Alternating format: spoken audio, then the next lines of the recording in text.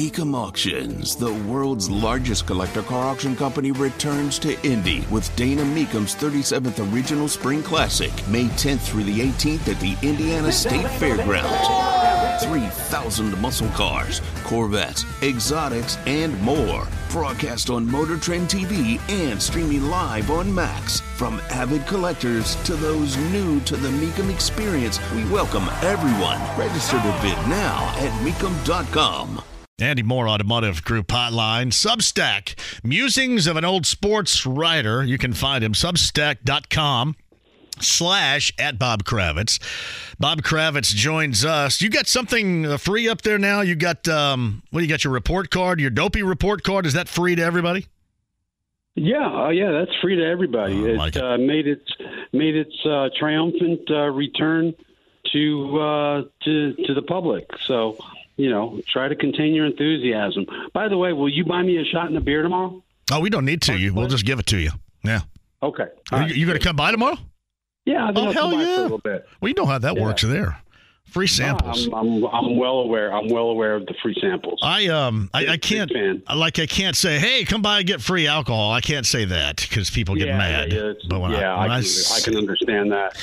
Yes, the Dopey report card is back, and writing about Anthony Richardson and why we don't want him to turn into Andrew Luck, by getting injured when he runs the football. So that'll probably be tomorrow. Yeah, and this is a little bit different because Luck was certainly reckless, and that became his signature, Bob. And I remember talking about this back then, about the first 3 or so years. And his signature was called extending the play. Oh, he extends the play, and he's great at extending the play. And then all of a sudden, it didn't become great any longer because one injury became another and another and another. And that's what you want to stay away with Richardson. But I would have to ask, because that's part of his forte, part of his game, his athleticism. Yeah. I mean, how do you handle this as carefully as I think fans would like to see Shane Steichen do? It's a really fine line because, like you say, this is what makes him special. Is what potentially can make him special and certainly different. And if you take that away from him, what do you really have? So I just think that Trevor Lawrence is very smart. The other day after the game, he told Anthony, he said, "Hey man, take care of yourself, protect yourself." And I think that's a really smart thing to say. Now, how you do it, I don't know. We talked to Anthony today, and he said he was in the training room on Monday, and he said, I had feelings in my body I've never had before after a football game. And, the other players are like, get used to it, Rook. And he's going to have – look, he's their running game right now. I mean, they got nothing else, you talk about protecting this guy. I mean, the best way to protect him is to get Jonathan Taylor back under contract and get him back out in the field now that, of course, he's healthy, But, it's a very fine line, and you look at Aaron Rodgers. Steichen brought this up today. He said most quarterback injuries happen in the pocket, as it did with Aaron Rodgers. But, I remember Andrew Luck, taking on tacklers out in the open field, and we saw the result of that. So I'm not sure how you decide, certain quarterbacks are better at knowing when the play is over, and others not so much. They're going to fight for that extra yard. But he can't be a linebacker out there. He's got to know when to fold him, I guess. A little Kenny Rogers, RIP reference right there from Bob Kravitz via the Andy Moore Automotive Group hotline. Let's double back to Sunday for a moment. Here's what I thought. You could play off of it. 3 quarters. Certainly, it was enjoyable. They were right there. Could have won it. It was obvious that they don't have anywhere near enough. I don't even know if they have, plural, skill position threat type of players, as we have witnessed. That's an issue. But a couple of things hold true, no matter the personnel. It is 4th quarter issues. And I know that there are a lot of reasons why the defense failed in the fourth, but again, it gave up 14, it failed. A lot of reasons why the offense failed in the fourth, but again, it failed in the fourth. That's probably what sticks out to me more than anything else, because that has made the transition from regime to regime, it seems, in the past handful of years. Well, yeah, I mean, they had a lot of 3-and-outs, a lot of 4-and-outs. I think the defense got a little gas at the end. Of course, you had something of a short field after Agnew picks up that punt and runs it back, I think 46, 49 yards, something like that. But, you know, that the defense, I don't worry too much about the defense. I think they're going to be okay. The problem you have is, you know, we were asking Steichen today about how conservative the game plan was. And, you know, look, if you can't run the ball, you could play that 2-deep shell. You don't have to worry about bringing a safety down into the box to stop the run. You're not going to have any deep shots. And I think that's one of the reasons why Alec Pierce was, invisible, is he's a downfield receiver, more so than Pittman. And, you know, they had a safety over the top at all times. So they have got to run the football just a little bit. I know everybody diminishes the importance of the running game, and running backs are not as important as they used to be, and all that's true. But, you know, if you want to pass the ball effectively, you've got to make that safety. You've got to make that safety come down the box and give yourself a chance over the top. And here's the problem.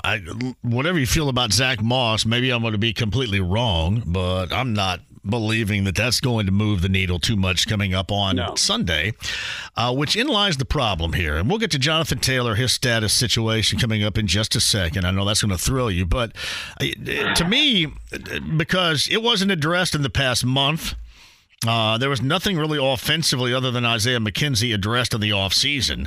There's just a lot of what the hell going on right here. So, I mean, what the hell? Right? Yeah, a lot of what the hell. And while I understand it's a rebuild, at the same time, do you not hold back what you're trying to see grow, produce, evolve at quarterback here by taking this particular path? I agree completely. I mean, you've got to surround him. I mean, you go back to Peyton, and granted, Kansas for future Hall of Famers at the skill positions, Marvin Harrison and Marshall Faulk. And, you know, Hey, hold on. Hey, Bob, hold on one second. Your phone's cutting out. Put him on hold. I will right here. On hold is Bob, and make sure his phone's all right. Got to get that thought. Yeah, I mean, it's just kind of like, yeah, whatever. We're going to go with whatever. And you guys don't want to see whatever. I've said this all along. It's okay. You understand what you're going to get, and there's going to be a lot of losing this year. But you guys want to see a pop here or there, and there was an opportunity on Sunday. They just didn't have enough at the end. Didn't have enough dudes. And it's not like they're going to run out there and get any more. Bob Kravitz rejoins us via the Andy Moore Automotive Group hotline. Yeah, go ahead and move forward with what you were talking about as far as not having the adequate personnel to help out the quarterback and help the quarterback evolve himself. Yeah. I mean, look, I like Michael Pittman a lot. You know, he's a 1 here. He's, probably a 2 at a lot of other places. But, he's as solid as they get. He ran down the sideline. That was the fastest I've ever seen move. I mean, he was scooting. But I'm still not sold on Alec Pierce. I'm not sold on any of these tight ends. I thought Kylan Granson has shown some flashes. I don't know if he can block well enough. I'm curious to see when Jelani Woods comes back, because I thought he showed some signs last year of being a real nice player. Ogletree, of course, got hurt again. But if you want to see what your quarterback can do, you got to surround him with some guys, and there's just nothing. Yeah, and look, I don't put all the running problems on the running backs. I mean, there wasn't a hell of a lot of room to move. I mean, 4th down and inches, when I mentioned to Steichen, I said, when you had Jalen Hurts, you guys are 35 for 36 on 4th and 1 or less, and on those quarterback sneaks. And they were just inches short on 4th down, and they got completely stuffed. So some of it's on that offensive line, that highly paid offensive line. They've got to be better too. So Bob Kravitz joins us via the Andy Moore Automotive Group hotline. You got the Colts and the Texans coming up at Sunday at 1 o'clock. 10 a.m., your pregame huddle begins with me coming up on Sunday morning, and that kind of gets us to where we are with Jonathan Taylor. And I've asked this question, and everybody else is pretty unanimous here that there's going to be no movement here on either side. At some point, I would expect some fireworks in the next 3 weeks or so here at some point. I want you to go ahead and talk about that. But there's a line drawn in the sand that nobody's going to jump over, even though it is incredibly evident to the stinking world that if you were to meet in the middle here, it would be better off for absolutely everybody. I mean, this whole stink is ridiculous to me. I don't know who to blame. And the reason I say that is we don't know what Jonathan and his agent are asking for. If they're asking for 12, 13 million, I would say, you gotta, Chris Jones signed. All these guys who were holding out, they've all signed, except for Jonathan Taylor, it seems like. I don't know. I do think they may end up suspending him once once he's eligible to come off the PUP. I think, like you said, there's going to be fireworks. It's going to get messier before it gets fixed. And you just hope that by the time you reach the trade deadline, if they've decided they're going to stand tough on this, that a team will look at themselves and say, hey, we're just a running back away, and they might be willing to give the Colts more of what they're looking for in a trade. Besides, I guess, 3 quarters of football on Sunday, what else stood out to you? What else did you take away as a positive? And certainly, if you want to talk about some of the negative, which Anthony Richardson had in the 4th quarter, make no mistake about that. You turn it over under those circumstances, and that's a negative regardless of how much experience you have. But the good and the bad that you saw besides the quarterback play on Sunday. Well, the great was the stars on defense played like stars. I thought Shaq Leonard looked terrific. I did too. I agree. Is he all the way back? No, but boy, he from sideline to sideline, a couple of snaps. I just watched him, and I thought he looked tremendous. DeForest Buckner was just blowing things up. Grover Stewart was really good, and Zaire Franklin is he's just become a Pro Bowler. I mean, he's become 19 tackles or 18 tackles, something like that. He was extraordinary. So I thought defensively they were pretty solid. I thought even the secondary played passably good football. I thought the play that changed the whole game was the punt. Yeah. They go up 21-17. They punt the ball down to about the 5-yard line. Agnew picks it up, reverses field, and I give their special teams guy Brian Mason a lot of credit for telling the media that a rookie made a rookie mistake and took the wrong lane and all that kind of thing, because you rarely hear that from coaches. They rarely tell you what actually went on. But I thought that was the big thing. Special teams. Jacksonville. I mean, look, Jacksonville has a chance to go a long way. You look at their schedule, man. Their schedule is really favorable. All their tough games are at home. They still play in this division with no really good teams except for themselves. So I thought there were a lot of good things. I really did. And this team's not going to win much. I mean, they're just not. And the fact that they're not making any effort to keep Jonathan Taylor tells me that they don't care much about winning this year. And I guess I can't argue all that vehemently. That's a bad idea. I mean, the thing is, you want Anthony to grow, and you've got to surround him with studs. And Jonathan Taylor is without question a stud.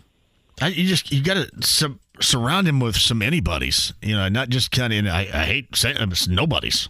And that's what he has right now. I mean, anybody to help him grow. I know this is not about wins and losses, and we know, how much time Steichen's going to have, how much time Chris Ballard on this reset is going to have right now too. So that's going to be no big surprise. But, really what you do is you hurt the growth of your quarterback by putting him in situations where he has absolutely nobody at all to lean on.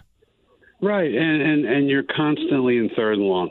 I don't have the stats in front of me, but, it seemed like because of the running game, they were in third and long all day long. And that's certainly not optimal for a rookie quarterback, especially one with as little experience. And I thought the game plan wheels. I thought they tried to keep it real simple. And I thought Anthony was really smart in the way he checked the ball down.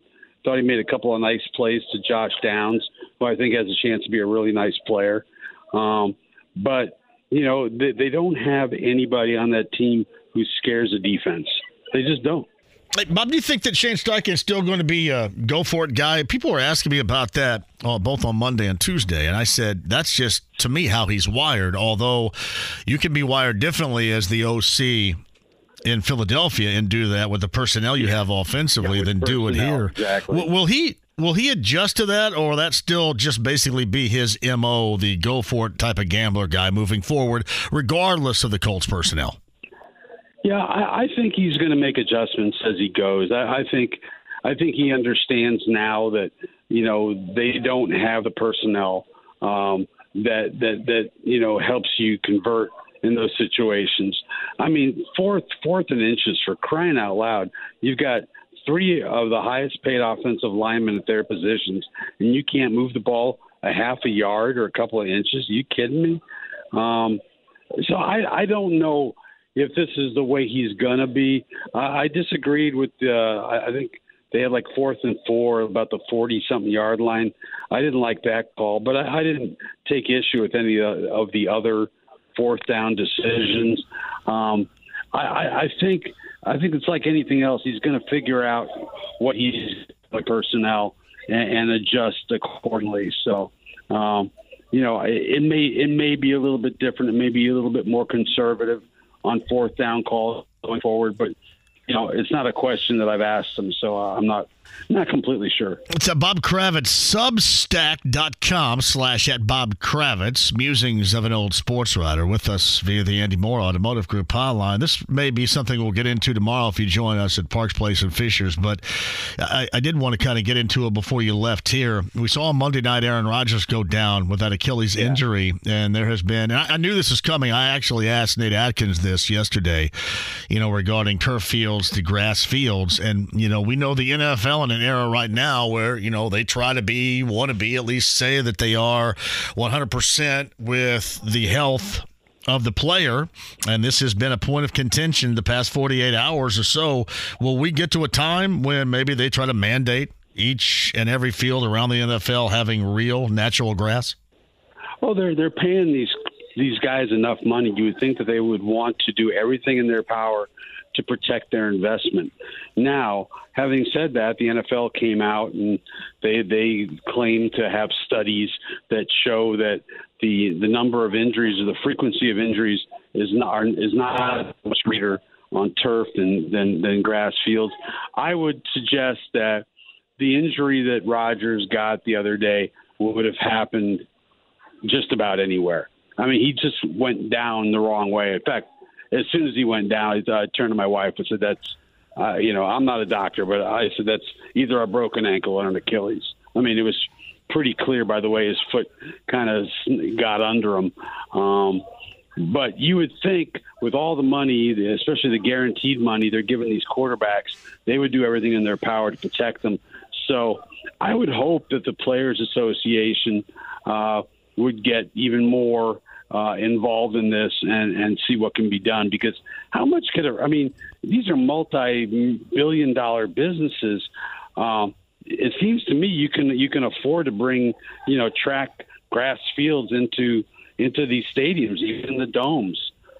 They do it in Arizona. They do it in many other places. So I'd like to see them go all grass, but I don't think the Rodgers injury was necessarily turf related. I'm not coming at that from an expert point of view, obviously, but it looked to me like that's something that would have happened in any case. So let's think for a moment here. Lucas Oil Stadium, I'm assuming still has a number of years to go before they're going to have to build another one. I'm thinking there's no drainage underneath the stadium. So I wonder, I guess necessarily you wouldn't need drainage to have a grass field put on there. No, so you could just like, slide it in or slide it out, which is funny to say here on the air with you. But you could do that, I guess, at Lucas Oil Stadium. What's the possibility you think the Colts ever think about doing that legitimately? Well, I think there's a screaming and yelling. And if it comes from the top, if Goodell mandates it, then it's going to happen. And I just... Well, Jim's the leader. Jim's the clubhouse leader as far as owners. He wants to be that loud voice. So at some point, he's probably going to be asked this. Yeah. He's too busy not talking to Jonathan Taylor now, I guess. I don't know. It seems to me when you're paying these guys millions and millions of dollars, in some cases tens of even hundreds of millions, you want to protect them at all costs. But the league insists that they have studies. Now, I haven't read them, but that they have studies that show that the frequency is not that much greater frequency with turf as opposed to grass. So, they seem to be dug in on this. Need to get that Bill Murray turf. You dig that, right? The Bill Murray turf where you could play 18 holes on it and then smoke it all up afterwards. Smoke it, yeah, absolutely. I'd be totally in favor of that. Hey, Bob Kravitz on the Andy Moore Automotive Group Hotline. Hey, by the way, somebody asked me this. And I think Stephen Holder told me he felt that this is all led by Chris Ballard. And my counter was, if Jim Irsay wanted Jonathan Taylor playing right now, he would write a check, and Jonathan Taylor would be playing right now. So to me, it starts right there. Would you agree? I think it starts with Irsay, but I think Ballard's on board. And you know what's really sad about this, John, is that we have to question on every issue like this. We have to question: is Ballard on board with this?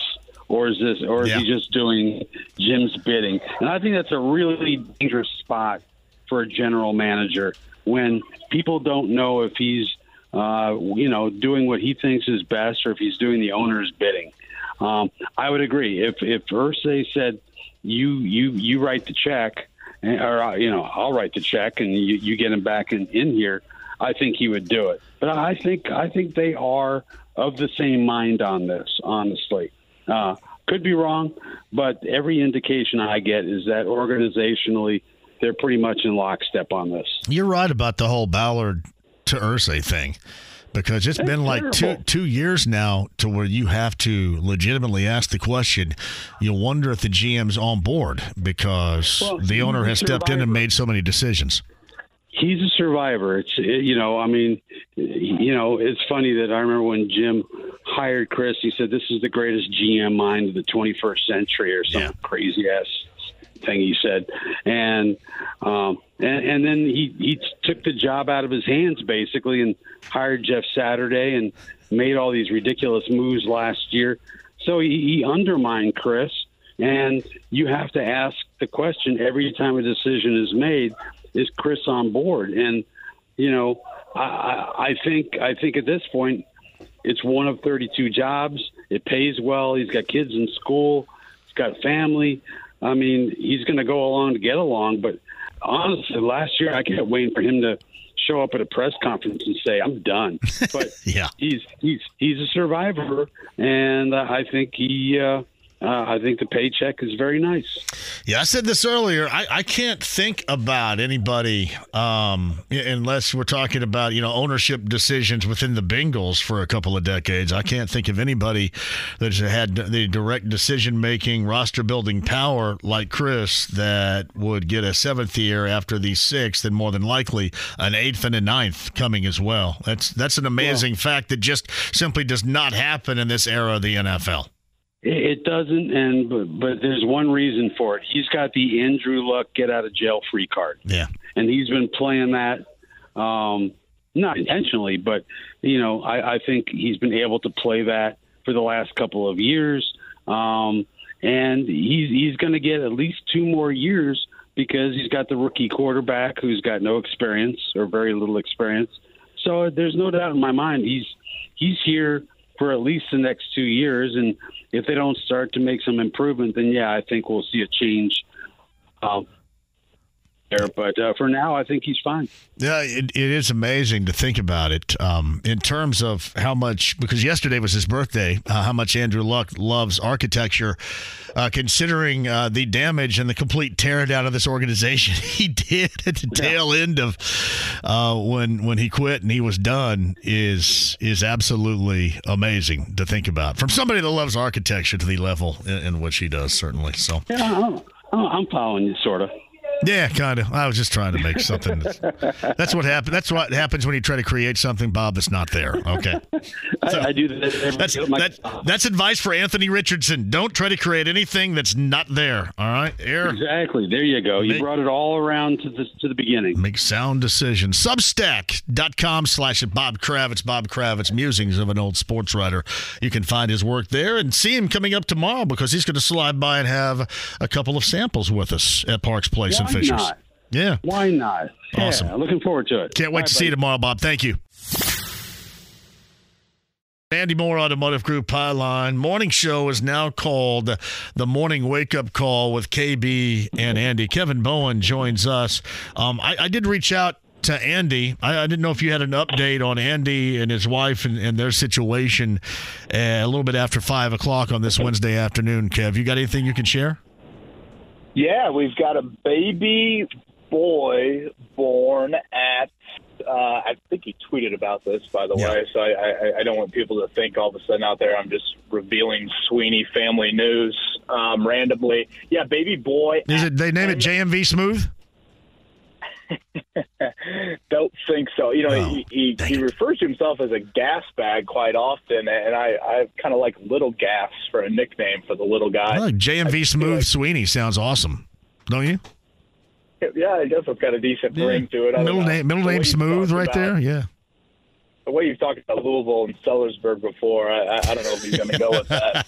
I was going to ask you this. Does he take that in stride and laugh about it, which is exactly how it's meant, or does he take that Southern Indiana stuff the wrong way? Yeah, I think he just had to be reminded, hey, this is just JMV being JMV. And I think once he kind of gets the swing of it, he will. And I mean, I guess in a way, you are. I know you're not that Southern Indiana. You don't classify yourself as that. No, we don't. Listen, we don't have any teeth or indoor plumbing either. So, yeah, I'm right there with him. In fact, I had people go to school with me, some that did not graduate. They'll probably be even worse than those of him in and around the Silver Creek, Sellersburg area down there. So, yeah. But, yes, we had a baby born this morning, so I know it was a pretty chaotic night for them and even the morning, and he was kind of texting us updates. At one point, I asked him for an update, and he said that he referred to the situation as we are a Big Ten offense slowly prodding along. So I didn't know if this is like a reference to the Wisconsin offensive line or Brian Ferentz or what, but nonetheless, I guess the ball got over the goal line about 10:40 this morning. Is he an SEC honker? Because, really, let's face it, in football, Kentucky's really not the SEC. You got to get down into Georgia and Alabama to be SEC, right? There's nothing really. He's more Big Ten there than SEC. Really ACC, and that sucks even worse. Yeah, I look at Kentucky and Vanderbilt like we look at Rutgers and Maryland. Yeah, I'm just kind of. That doesn't really count. Now, granted, Rutgers and Maryland have had varying degrees of success, whereas Kentucky. Well, I guess Kentucky's had a little bit of success here as of late, but certainly Vanderbilt is not having any sort of success in the SEC whatsoever. And it's just a matter of time before they exit the conference, you would think, unless their academic reputation is the only thing holding them together. Yeah, well, Vanderbilt's really good in the Quiz Bowl. I got that going for him. Yeah. And I guess they're good at baseball. They have SEC baseball going. Yeah, and I don't think the Jerry Stackhouse thing has gone very well in basketball either. Well, and they also, both Vanderbilt and Belmont, I wonder the percentage of folks that end up in the music industry because of where they're located out of both those schools.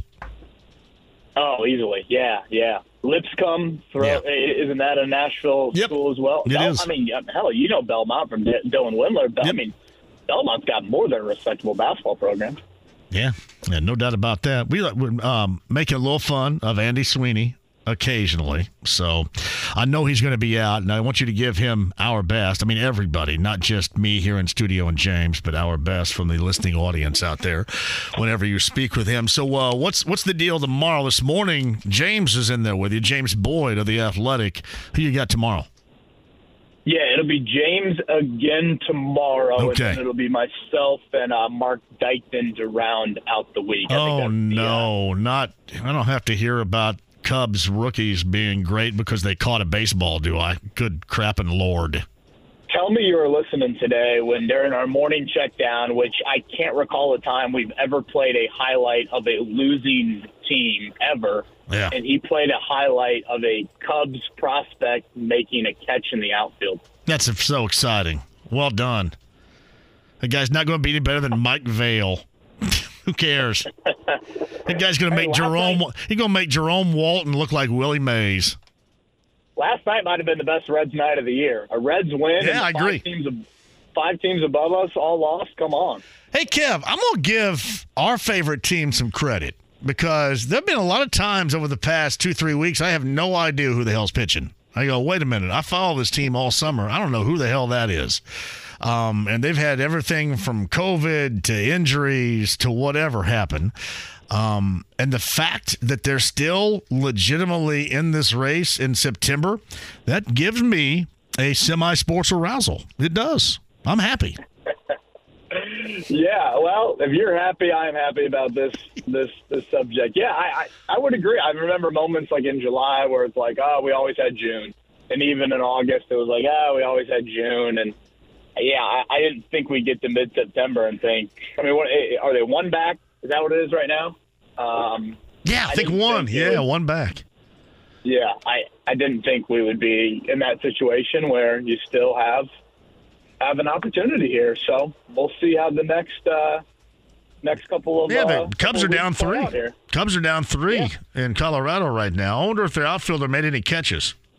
I hope so. That's exciting. Well, Mark Dykman will be playing that first thing tomorrow morning. We got Zaire Franklin on at 7:30. Wait, Zaire, we're going to keep you on hold. We're going to play an outfielder catching a ball here. So Kevin Bowen, it is the morning wake-up call with KB and Andy. And Kevin's with us via the Andy Moore Automotive Group hotline. Any sights and sounds coming out of the locker room? And I saw and certainly listened to a lot of it today, but anything of interest, obviously, it doesn't surprise me whatsoever. I mean, Kev, they sat on this situation. They knew exactly what they had at running back for a month and didn't do jack squat about it with a broken arm dude and a bunch of guys that you couldn't count on to do anything. And they got really what we all thought they were going to get out of that output-wise, production-wise on Sunday. So Evan Hull goes down. Zach Moss is back. So nobody is surprised they didn't go out and do anything more legit than that here in the week leading up to week 2 in Houston, right? Yeah, it is a bit crazy to me, John, that Zach Moss broke his arm 6 weeks ago. The Jonathan Taylor situation has played out throughout that entire time frame, and through all of that, it's been literally Kenyon Drake. I mean, that's it. And I guess the lack of activity yesterday means that Zach Moss is going to give it a go coming up on Sunday. And I do think, in a way, this is the approach that some teams do decide to take at running back. They have this guy that, was a middle round pick and, he's the runner on first and second down. And then they've got a different guy that comes in on third down. And that's kind of the approach. And we'll see how that works for the next 3 weeks. I mean, Zach Moss, it was, a bit of a flash in the pan, but, he did have a couple of moments late last season. And we'll see if that continues. But, it's one thing for me to take kind of the youth movement approach on defense when those positions don't directly impact Anthony Richardson. I think when you take that approach offensively, though, that's what can hurt him. That's what can stunt him. And, I don't know if this is true, but, there had to be some moments in Anthony Richardson on Sunday where he felt like he had to do it all. And he had to be the one, making those plays as a runner. And how much does that then lead to him suffering 2 different lower body injuries in the game? And just in natural, those hits add up. And how does that wear and tear look, and how does he react to that over time? I think those are all very fair questions to be asked, and I thought he was pretty honest. Yeah. He asked for kind of locker room moments. I asked him how he felt today, or how he felt on Monday coming back from his first ever game, and I mean, he kind of cracked a smile and was like, man, I was a little sore. And, the guys in the locker room said, hey, welcome to the NFL, Rook. And, obviously some of these guys aren't taking as many direct shots as he took throughout. So I do think that is something that if he runs and is needed to run as much as he was on Sunday, and you can make the argument the Colts needed him to run even more if they were trying to win that game, how much of that is going to add up? It's Kevin Bowen with us. I did some studying for the first time since 1981 on this subject that you're talking about here. And I see really, even with, let's just say, for example, something magically happens and Jonathan Taylor reemerges after this 4-week hiatus on PUP, and he returns back and everything's great and he starts running the football again. I see no way that we're going to get around what you just described Anthony Richardson being. I mean, even with support on this team, it is just inevitable that until he gains more confidence in his arm, probably until he goes through an injury type of situation. Again, I'm not going wood on this. I don't see a way around this, because that's just kind of who he is going to be until, I guess simply put, he isn't. Does that make sense to you?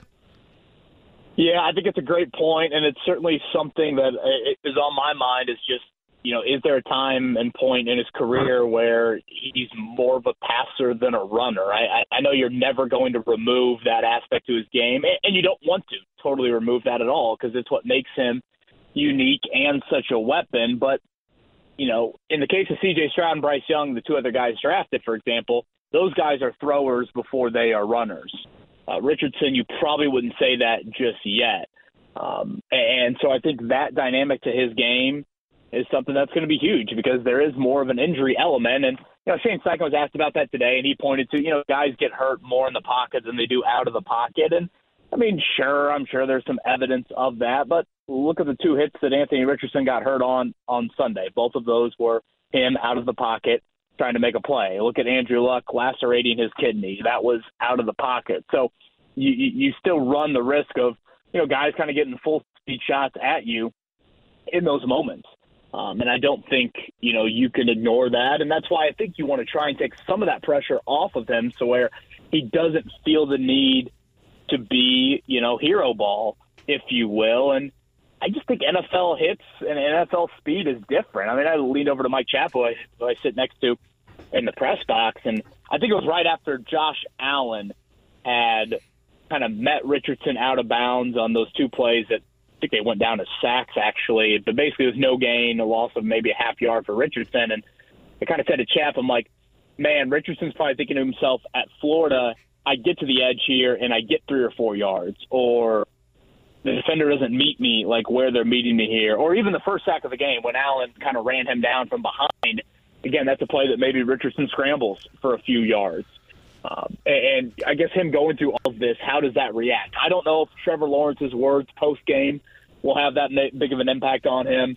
Yes, he did suffer a couple of injuries in the opener, but, he was full go today in practice, and he's going to be fine for Sunday, so maybe it'll take something a little bit more on their injury front for him to alter his game. But, more than that, I think he's got to progress and feel comfortable and develop as a thrower before he is a little bit more of that than he is a runner, and therefore avoids just some of those unnecessary hits. And certainly he can try and do some of that on his own and, slide a little bit. I mean, Trevor Lawrence had some plays where he scrambled and then had some slides on Sunday. I get a few of the Richardson plays, you might necessarily not be in a position where you can slide, but that will be obviously something to watch as well. So Kevin Bowen's on the Andy Moore Automotive Group hotline.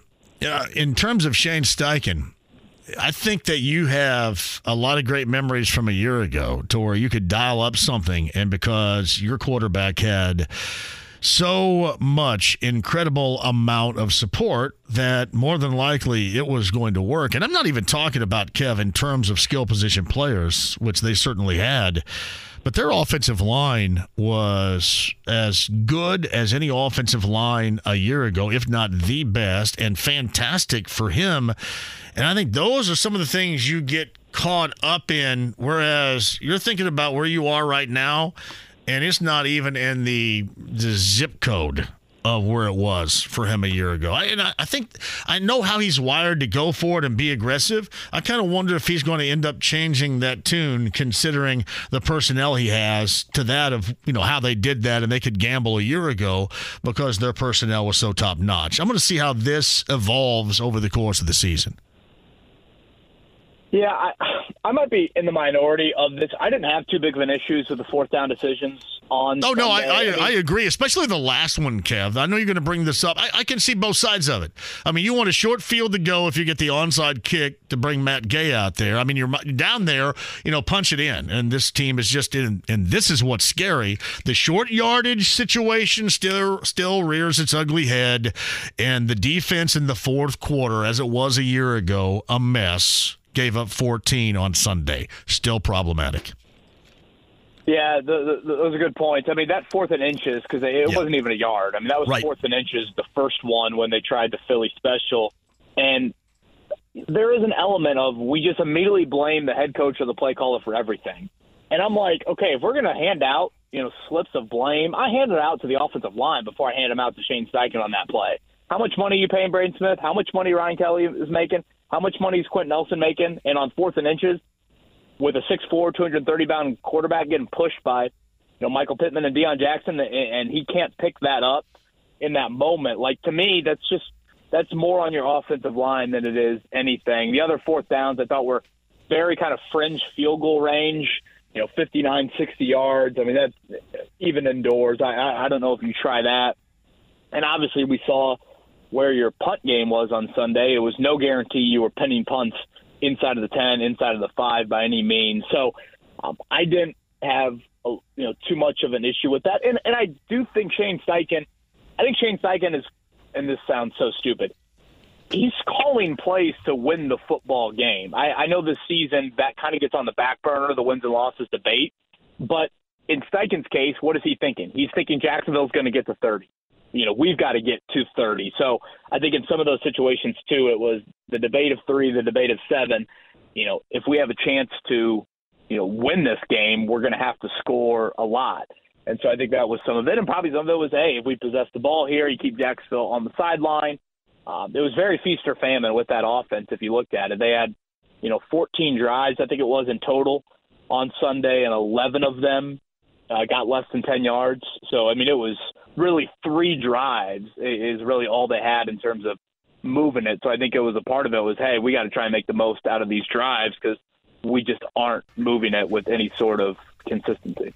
So Kevin Bowen with us. So I mentioned this earlier. If you are incredibly, outrageously optimistic, you need this game coming up on Sunday. And if you are pessimistic, like most of us have been with that 6.5 over-under total right here, I think we all in tune need a Colts win on Sunday. I mean, for everybody's thought and predictions this year, the way that you look at this Houston team, and I don't think it's going to be as easy as advertised either. I mean, a home opener, a new quarterback, mess in Baltimore over the weekend, a new quarterback on the road for the first time with a lack of talented, skill positionally speaking team offensively.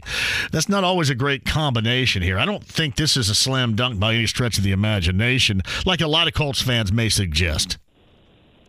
Yeah, I think Houston is not very good at all. I thought in week 1, C.J. Stroud sacked 5 times. Their offensive line got even more banged up in that game, and I think the Colts defensive line showed on Sunday that they can take advantage of a subpar offensive line and one that was banged up in Jacksonville, and I'd make the argument Houston is even more. in that category. And I think in C.J. Stroud's case, we saw him in college. If you put a little chaos around him, that's just different than what he's used to. And so I think that should be an advantage there. Offensively, obviously you still kind of have to prove yourself. But, I mean, this is a game, to your earlier point, John. If you want this season to be anything of win value, yes, this is your easiest road game all year. And I think you got to go down there and you got to get that win. And I think there's an element, too, just like as a franchise, it's like, gosh, isn't it time that you win in the AFC South again? I mean, it's crazy to think that this franchise, the Indianapolis Colts, have won one of their last 8 AFC South games. I mean, we're talking about the AFC South. Yeah, I know. The lowliest of the low, and you've won one of your last 8, and all of it really started in that win and get in game that obviously you didn't get to end the 2021 season. Last year you go through it and you win 1, you tie 1, you lose 4, and obviously you lost your first game this season in the division. Even if you go back to the start of 21, I think you're like 4-8-1 in divisional games in the last couple of years. So, that is so embarrassing and so pathetic as a franchise that's where you're at right now. And again, we're talking about the AFC South. We're not talking about the AFC East or right. North or West, where all of those divisions have better top of the divisions and just better overall depth across it. So I don't think many times we're going to have these Wednesday conversations where I get too worked up over wins and losses this season, but there is an element of come on, start winning in this division again, because I just don't think, maybe Houston is still in this category, but Tennessee and Jacksonville, they certainly don't face the Colts anymore and think there's fear or think there's hey, man, this is the big bad bully that's beaten up on us for all these years. There's no way Mike Vrabel and the Titans or Doug Peterson, the Jags, think that at all. Maybe the Texans still do, but certainly not the other two teams. You remember, and I'm sure you do, how this market, this fan base, used to make fun of, and the rest of the division so many times, the butt of jokes regarding the Colts, and the Colts would just manhandle the division. The Colts are the joke now in this division. They're the joke. They're the absolute joke. And if, regardless of what you think about a rebuild and where you are and, your pop culture music collection and all that, that has to be incredibly difficult for Jim Irsay to look in the mirror and know where his team is right now, regardless of what you're trying to do and what the understanding is rebuild-wise here this season moving forward. That has to be difficult. Embarrassing. Yeah, couldn't agree more. I mean, think about the history of, the Colts in this division since 2002 when the realignment occurred, and, the sheer dominance they had that first decade. And, even in the Pagano-Gregson era, at one point you had won 16 straight divisional games, and now you've won one of your last 8. And it's not like this division has gotten any better. It's not like Tennessee has been this perennial, they finally found a quarterback and, they're making AFC title game runs year in and year out. Or, Jacksonville had 1 year in 2017 and that's it. And of course, Houston has been Houston. So it's kind of the weird balance, John, I felt at times with the Pacers last season. And, when you got into some of those late game fourth quarter moments, it was like, man, yeah, if you can improve your draft stock, certainly there's going to be a group that loves that. But then it's also like, don't you have to get used to winning a little bit so you don't get, kind of accepting of it, of not winning, I guess. And I feel that way a little bit about Sunday, of a new operation. And, all of a sudden, I know it's a road divisional game, so maybe it's not as, uber important as some other ones will feel. But there's a lot of guys in this team that have just been a part of a lot of losing here, especially late. And making sure that doesn't grow to be the norm, I think is really, really a huge key. It's Kevin Bowen, the morning wake-up call with KB and Andy. Andy is off, and Andy and his wife, proud parents to a baby boy earlier today, as Kevin reported when we first started. So congratulations, and we're thinking about Andy and his wife certainly. Tomorrow on the show, James Boyd of The Athletic back in, and then Cubby Dykton coming up the rest of the week talking about how can of corn routine catches are fantastic in the world of Chicago Cubs fans. I did want to ask you this before we go here. So evidently the powers that used to be here are putting a $35 million price tag on where I sit right now in this building. Kev, between my alcohol collection and your porn mag collection at our collective desk, this should be at least $36 million, should it not? Come on. Toss in like Eddie Garrison's bobbleheads, and hell yeah, it should be.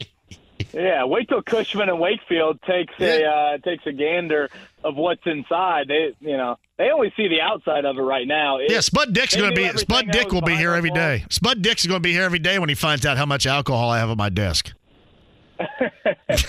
It will be absolutely glorious to think what they're going to get for that.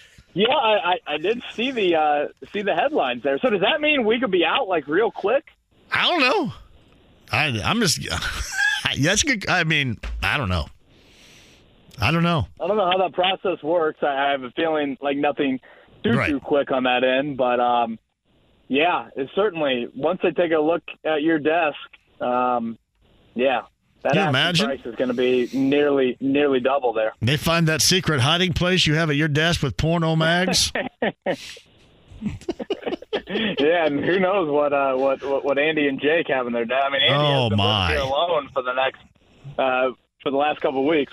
I can't imagine what Jake has back there right now. So, yeah, I don't know too. I mean, maybe add a little bit more because I've had 3 Saturday night meals ripped off down there when they've been delivered around 8:00 on Saturday nights. So, really, yeah. One guy yelled at me, too. He was eating my food, and he yelled at me. I go, okay, cool. Yeah, he's screaming at me right in front of Laney. Hey, come on in for the JMV takeover.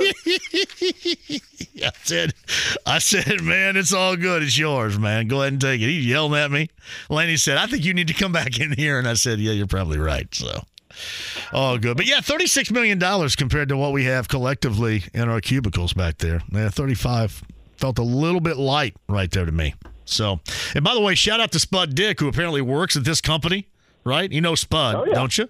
Former DePaul quarterback, the son of Gary Dick, friend of this show, apparently is trying to find suitors for this building.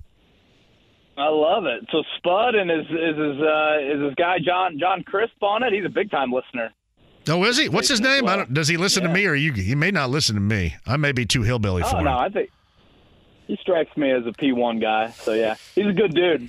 If those guys are on it, this thing will be sold by Halloween. No questions asked. What are they going to turn this thing into? Is it going to be like a casino? Boy, that'd be sportsbook. That'd be. My apologies to Shelbyville and Anderson, by the way, too. I know that they don't want to hear that, and I'm saying that in jest. But what do you think this is going to end up being? If you got liquor, porn, and bobbleheads, that could probably fit the boat there. I was always told like all the walls are really soundproof, and that's going to be it's difficult to. I know nothing, and that's going to be difficult to sell. But I'm obviously very, very curious what it's going to turn into. Yeah, hopefully it lasts better than the salad place on the corner lasted. Are they going to bring back Aubon Pond and just make it like 7 floors of Aubon Pond? Hey, there's your $15 bowl of cold soup right here. There's your chicken broth for $15. Yeah, it's a shock that business model didn't make it, right? So, yeah. All right, who do you guys get coming at you in the morning? We got Zaire Franklin joining us at 7:30. So nice. Give a call after that impressive effort out of him. So always enjoy chatting with him. So, yeah, he is going to call us at 7:30. And then little John McClain, always a favorite. Like him. Whenever the Texans appear on the schedule. So looking forward to that. At Houston and the Colts coming up on Sunday, the Houston home opener. The Colts, of course, on the road for the first time. 1 o'clock is that kick. 10 a.m. with me and others. The Colts pregame huddle morning show. It is the morning wake-up call with KB and Andy. No Andy Sweeney, but James Boyd coming up in the morning on the show. Kev, I appreciate you very much, man. We'll talk next week. Yep. See you, John.